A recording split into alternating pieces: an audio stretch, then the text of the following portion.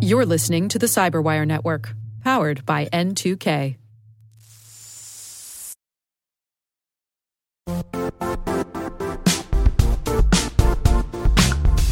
The IT world used to be simpler.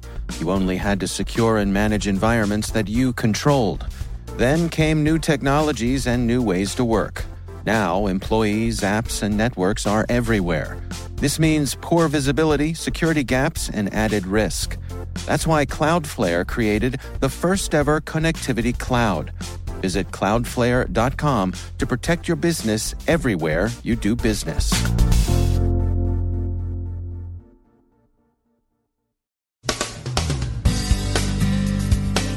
Zoom agrees to change what it still sort of regards as a feature and not a bug.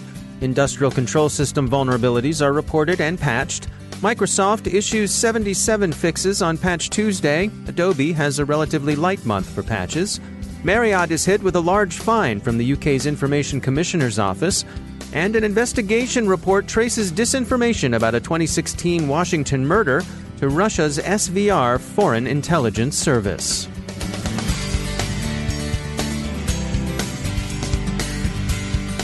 From the Cyberwire studios at Data Tribe, I'm Dave Bittner with your Cyberwire summary for Wednesday, July 10th, 2019. Last night, Zoom revised its video conferencing service to completely remove the local web server and add an option to its menu that enables users to remove the app.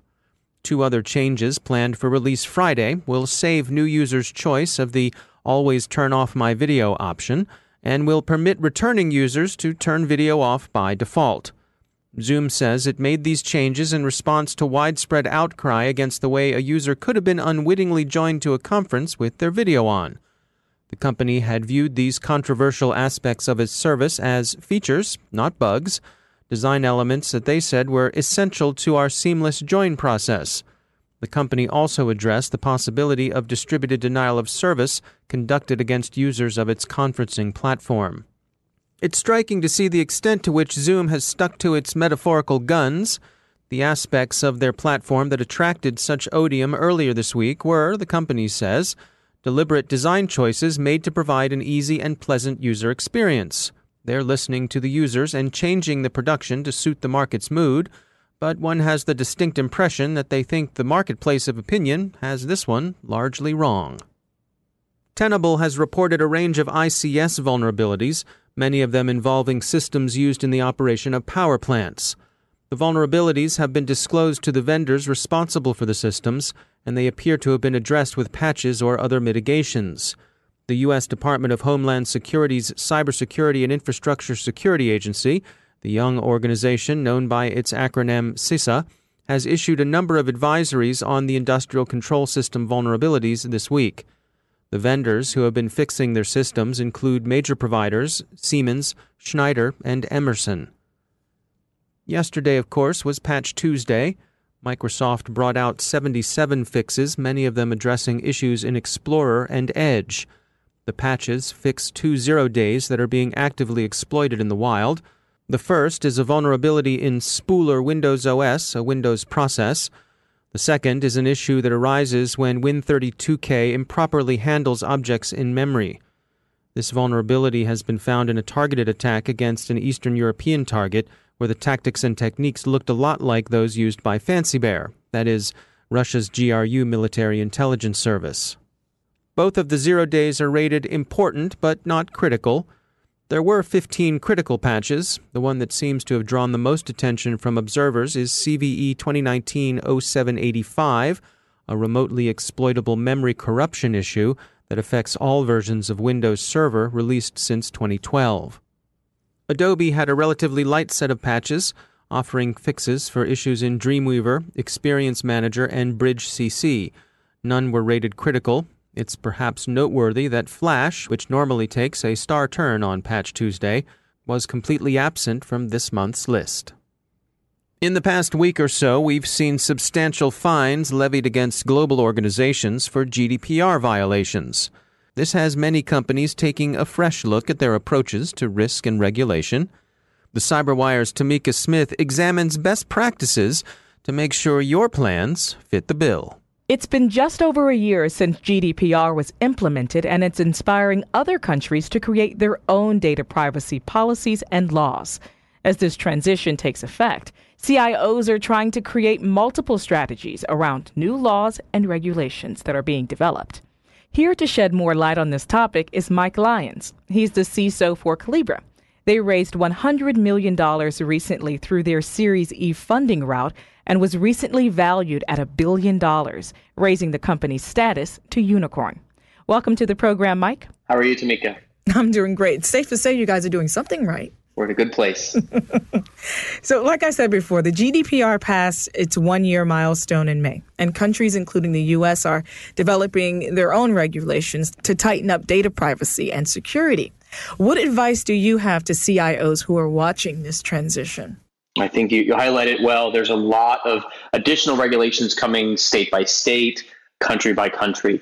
So organizations are going to need to figure out how they can quickly adopt these standards. Many of these new regulations will be based on GDPR, but look at ways that they're different and look at ways that they can adopt them and really start to think about a privacy platform, more of a data governance platform, rather than single one-off technologies. So when you say look at a platform, what platforms would you suggest or at least put on their radar? When you're looking at a platform, you need to be able to understand that data is going to take all shapes and forms, and what those data are and how they're tagged and classified is a very difficult and challenge that could never be accomplished through the manual labor that we have today.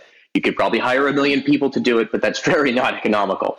And so looking at ways to automate those classifications are going to be critical. It's about knowing where your data is so you know how to protect it better. If I know my data is sitting in this, this DMZ or on this web server and is available through these mechanisms, I know that if it's important data on there, I'm going to add additional layers of protection. But one of the challenges that governments have faced for so long, they take a broad brush when they apply things like a classification. When you have a technology that allows you to be a little bit more surgical or more precise is probably even a better word with those data, you can then put the appropriate levels of control in place to protect that system, protect the data that's sitting on that system. That's sort of the security view. The business view of that is I have this data. Let me make sure that I'm using the data appropriately. So for example, I'm a person who's looking for sales data about a product that I'm trying to come up with a new package or offering to my potential customers. Well, there's another person who's responsible for the data itself and owns that data. So when I go to find data that I can use to make sure that I'm targeting the right folks and they're not just being spammed, et cetera, I will make a request of an individual or I'll find a data set and I'll make a request. And what essentially comes on the backside of that is that someone else is going to say, well, you can use my data, but these are the conditions for which you need to abide by. So a new area I would like to explore is the Security Compliance Incident Response Plan. What are the do's and don'ts of having one? Well, I think do's or have one. Definitely the most important one, right? You have to have one. Yes.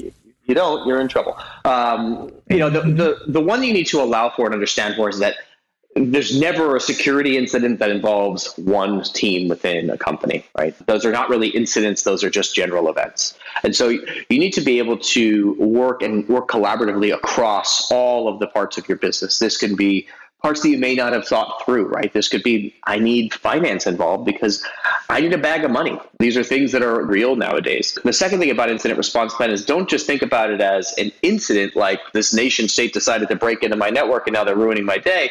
You've got to think about it in the context of things that are outside of your control, like a vulnerability that is released by a vendor through a responsible disclosure program. But now that's an incident for me because I use that vendor's software and I have to act quickly. Mm-hmm. And vendor software has definitely been one of the weaknesses of companies. Well, absolutely. And we're going to use vendor software, right? We're always going to use vendor software. I think the important thing there is making sure that you're working with vendors that have an understanding of how to remediate their flaws. Software has bugs. It's the nature. I think the third real component of this is around privacy because there's a requirement to respond to privacy-related events, specifically under GDPR, in 72 hours. That's a pretty aggressive timeline, quite frankly. And these are things where CIOs and CISOs are being challenged is how do you do that? How do you get in contact with the appropriate people to notify them there? With all of those aspects, the reality is you need to practice and work hard towards getting that muscle memory generated so you can, in fact, respond appropriately.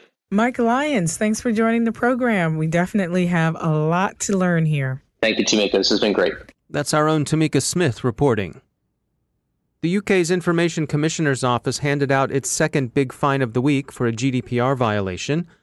After levying a £183 million fine against British Airways, that's $229 million US, the ICO announced yesterday that it was fining Marriott just over £99 million, that's $123 million, for a breach the hotel chain suffered in 2018 as it integrated the reservation system it acquired when it bought the Starwood properties. The fine amounts to 3% of the chain's annual revenue, 1 percentage point lower than the maximum allowable fine under GDPR. Marriott, disappointed by the ruling, intends to appeal. The two big fines are widely seen as representing some sort of shift at the ICO, which had previously taken a lighter hand with data privacy fumbles, in some cases issuing warnings without fines, giving organizations a period of a few months to resolve their problems, and so on. This week's heavy fines are regarded as likely to change businesses' risk calculations and move them away from a willingness to accept risk and toward a determination to mitigate it. Transferring the risk of punitive action under GDPR seems a less likely option. A Yahoo News investigative report has concluded that Russia's SVR Foreign Intelligence Service developed and disseminated a particularly ugly piece of disinformation during the last U.S. presidential election season. Seth Rich, a young data director working for the U.S. Democratic National Committee, was murdered early Sunday morning, July 13, 2016. Local authorities concluded and continue to believe that he was the victim of a botched armed robbery, a mugging gone wrong. But 3 days after the killing, the SVR fabricated a bogus intelligence report that retailed the story that Rich was a whistleblower who was killed by a hit squad working for then-presidential candidate Hillary Clinton. The story was that he was a disappointed supporter of Senator Sanders, who intended soon to be in touch with federal authorities about criminal corruption involving the Democratic Party's nominee. Yahoo's report points out that there's no particular evidence that Rich supported any particular Democratic candidate, and that he seems not to have been the disappointed Bernie bro the disinformation represented him as being. The story was first leaked to whatdoesitmean.com, a site with a reputation for being a conduit for Russian information operations. On August 9th, WikiLeaks' Julian Assange strongly suggested that the late Mr. Rich had been the source of leaked DNC emails WikiLeaks had received. Mr. Assange offered a $20,000 reward for information leading to the solution of the crime, noting at the time that our sources take risks. There's been scant evidence that Seth Rich was in contact with WikiLeaks. The story nonetheless was featured for some months by RT and Sputnik, both Russian government media outlets. It was also amplified by inauthentic social media accounts operated by the St. Petersburg-based Internet Research Agency. The Assange connection is interesting, suggesting, as it does, at least a shared worldview in the Kremlin and the guest quarters of Ecuador's London embassy, if not actual coordination. Yahoo's report offers an interesting reconstruction of how the story grew its legs. The lie received its customary bodyguard of truth, in this case the sad street murder of a young man, and was designed to hit a fault line in public opinion, where those disposed to see corruption would find their suspicions apparently confirmed. Either the SVR or its sister service, the FSB, by the way, are generally thought to be Cozy Bear. Whichever KGB institutional descendant actually runs Cozy Bear probably doesn't matter much, unless you're a Kremlin insider concerned with agency equities. In the end, of course, they're all working for Papa Bear.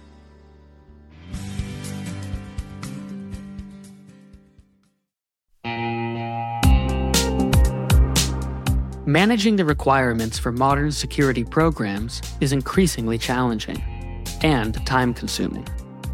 Enter Vanta. Vanta gives you one place to centralize and scale your security program. Quickly assess risk, streamline security reviews, and automate compliance for ISO 27001, SOC 2, and more. You can leverage Vanta's market-leading trust management platform to unify risk management and secure the trust of your customers. Plus, use Vanta AI to save time when completing security questionnaires. CyberWire Daily listeners can get $1,000 off by going to vanta.com/cyber. That's VANTA.com/cyber.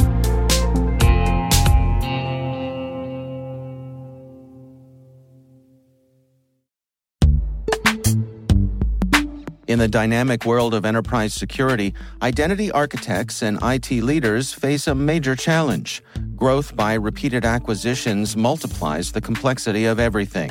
Multiple IDPs, MFA providers, policy engines that all need to coexist. This can lead to fragmented user identities and policies that create security vulnerabilities and add access friction. Strata Identity solves this. Now you can decommission unneeded IDPs and consolidate the ones you'd like to keep without rewriting apps or disrupting users, engineers, and app owners.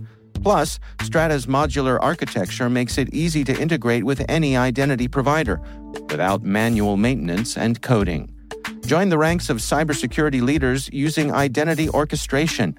Visit strata.io/cyberwire, share your top identity security priorities, and receive a pair of complimentary AirPods Pro. Offer valid for organizations with over 5,000 employees. Step into a new era of identity management at strata.io/cyberwire.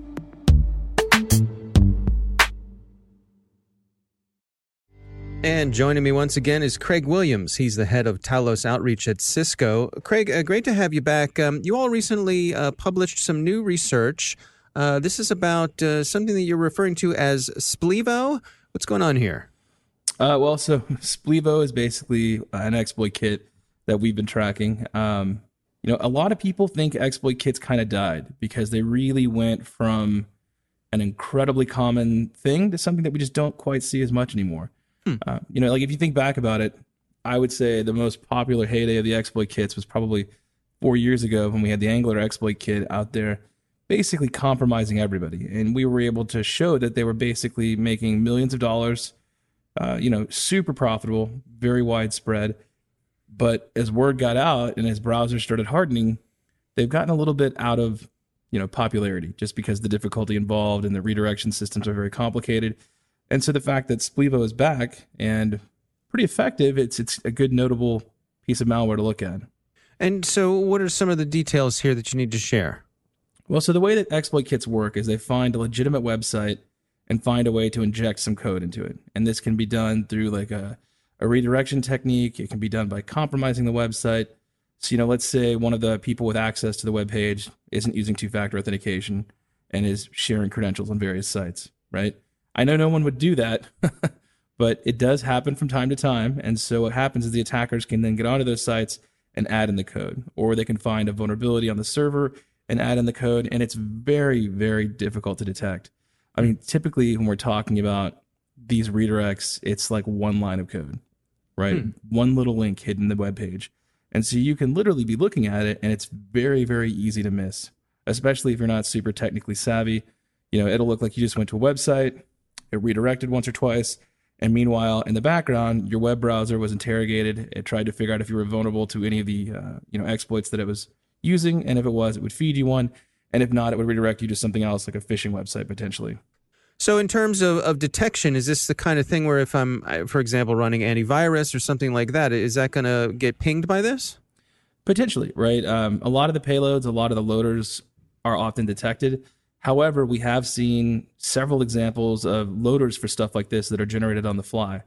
And to make it worse, these sites have a system in place so that you can't automatically harvest the binaries, right? You can't automate detection very easily. And they do that by looking at the redirection paths and the source and the refer paths. And if they don't match up to the right sites, you won't actually get the malware sample. So when we see something like this, there's a couple of different layers you can block it at, right? The first one would be the DNS lookup. Right? Maybe we know that the site's compromised because we saw it through our telemetry system. And so we block the website for a couple hours until they can have a time to clean up that broken link, right?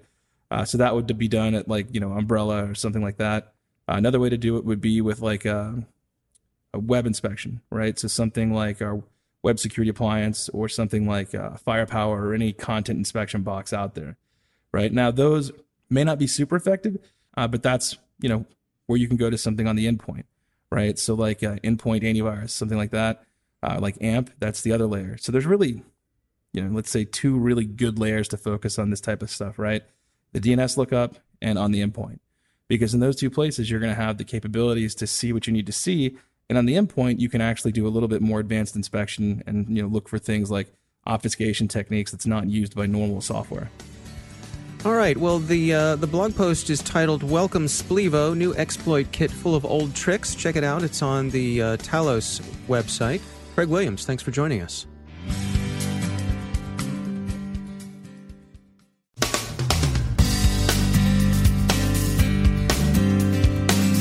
And that's the Cyberwire. For links to all of today's stories, check out our daily briefing at thecyberwire.com. And for professionals and cybersecurity leaders who want to stay abreast of this rapidly evolving field, sign up for CyberWire Pro. It'll save you time and keep you informed. Listen for us on your Alexa smart speaker, too. The Cyberwire podcast is proudly produced in Maryland out of the startup studios of Data Tribe, where they're co-building the next generation of cybersecurity teams and technologies. Our amazing Cyberwire team is Elliot Peltzman, Puru Prakash, Stefan Vaziri, Kelsey Bond, Tim Nodar, Joe Kerrigan, Carol Terrio, Ben Yellen, Nick Valecki, Gina Johnson, Bennett Moe, Chris Russell, John Petrick, Jennifer Iben, Rick Howard, Peter Kilpie, and I'm Dave Bittner. Thanks for listening. We'll see you back here tomorrow.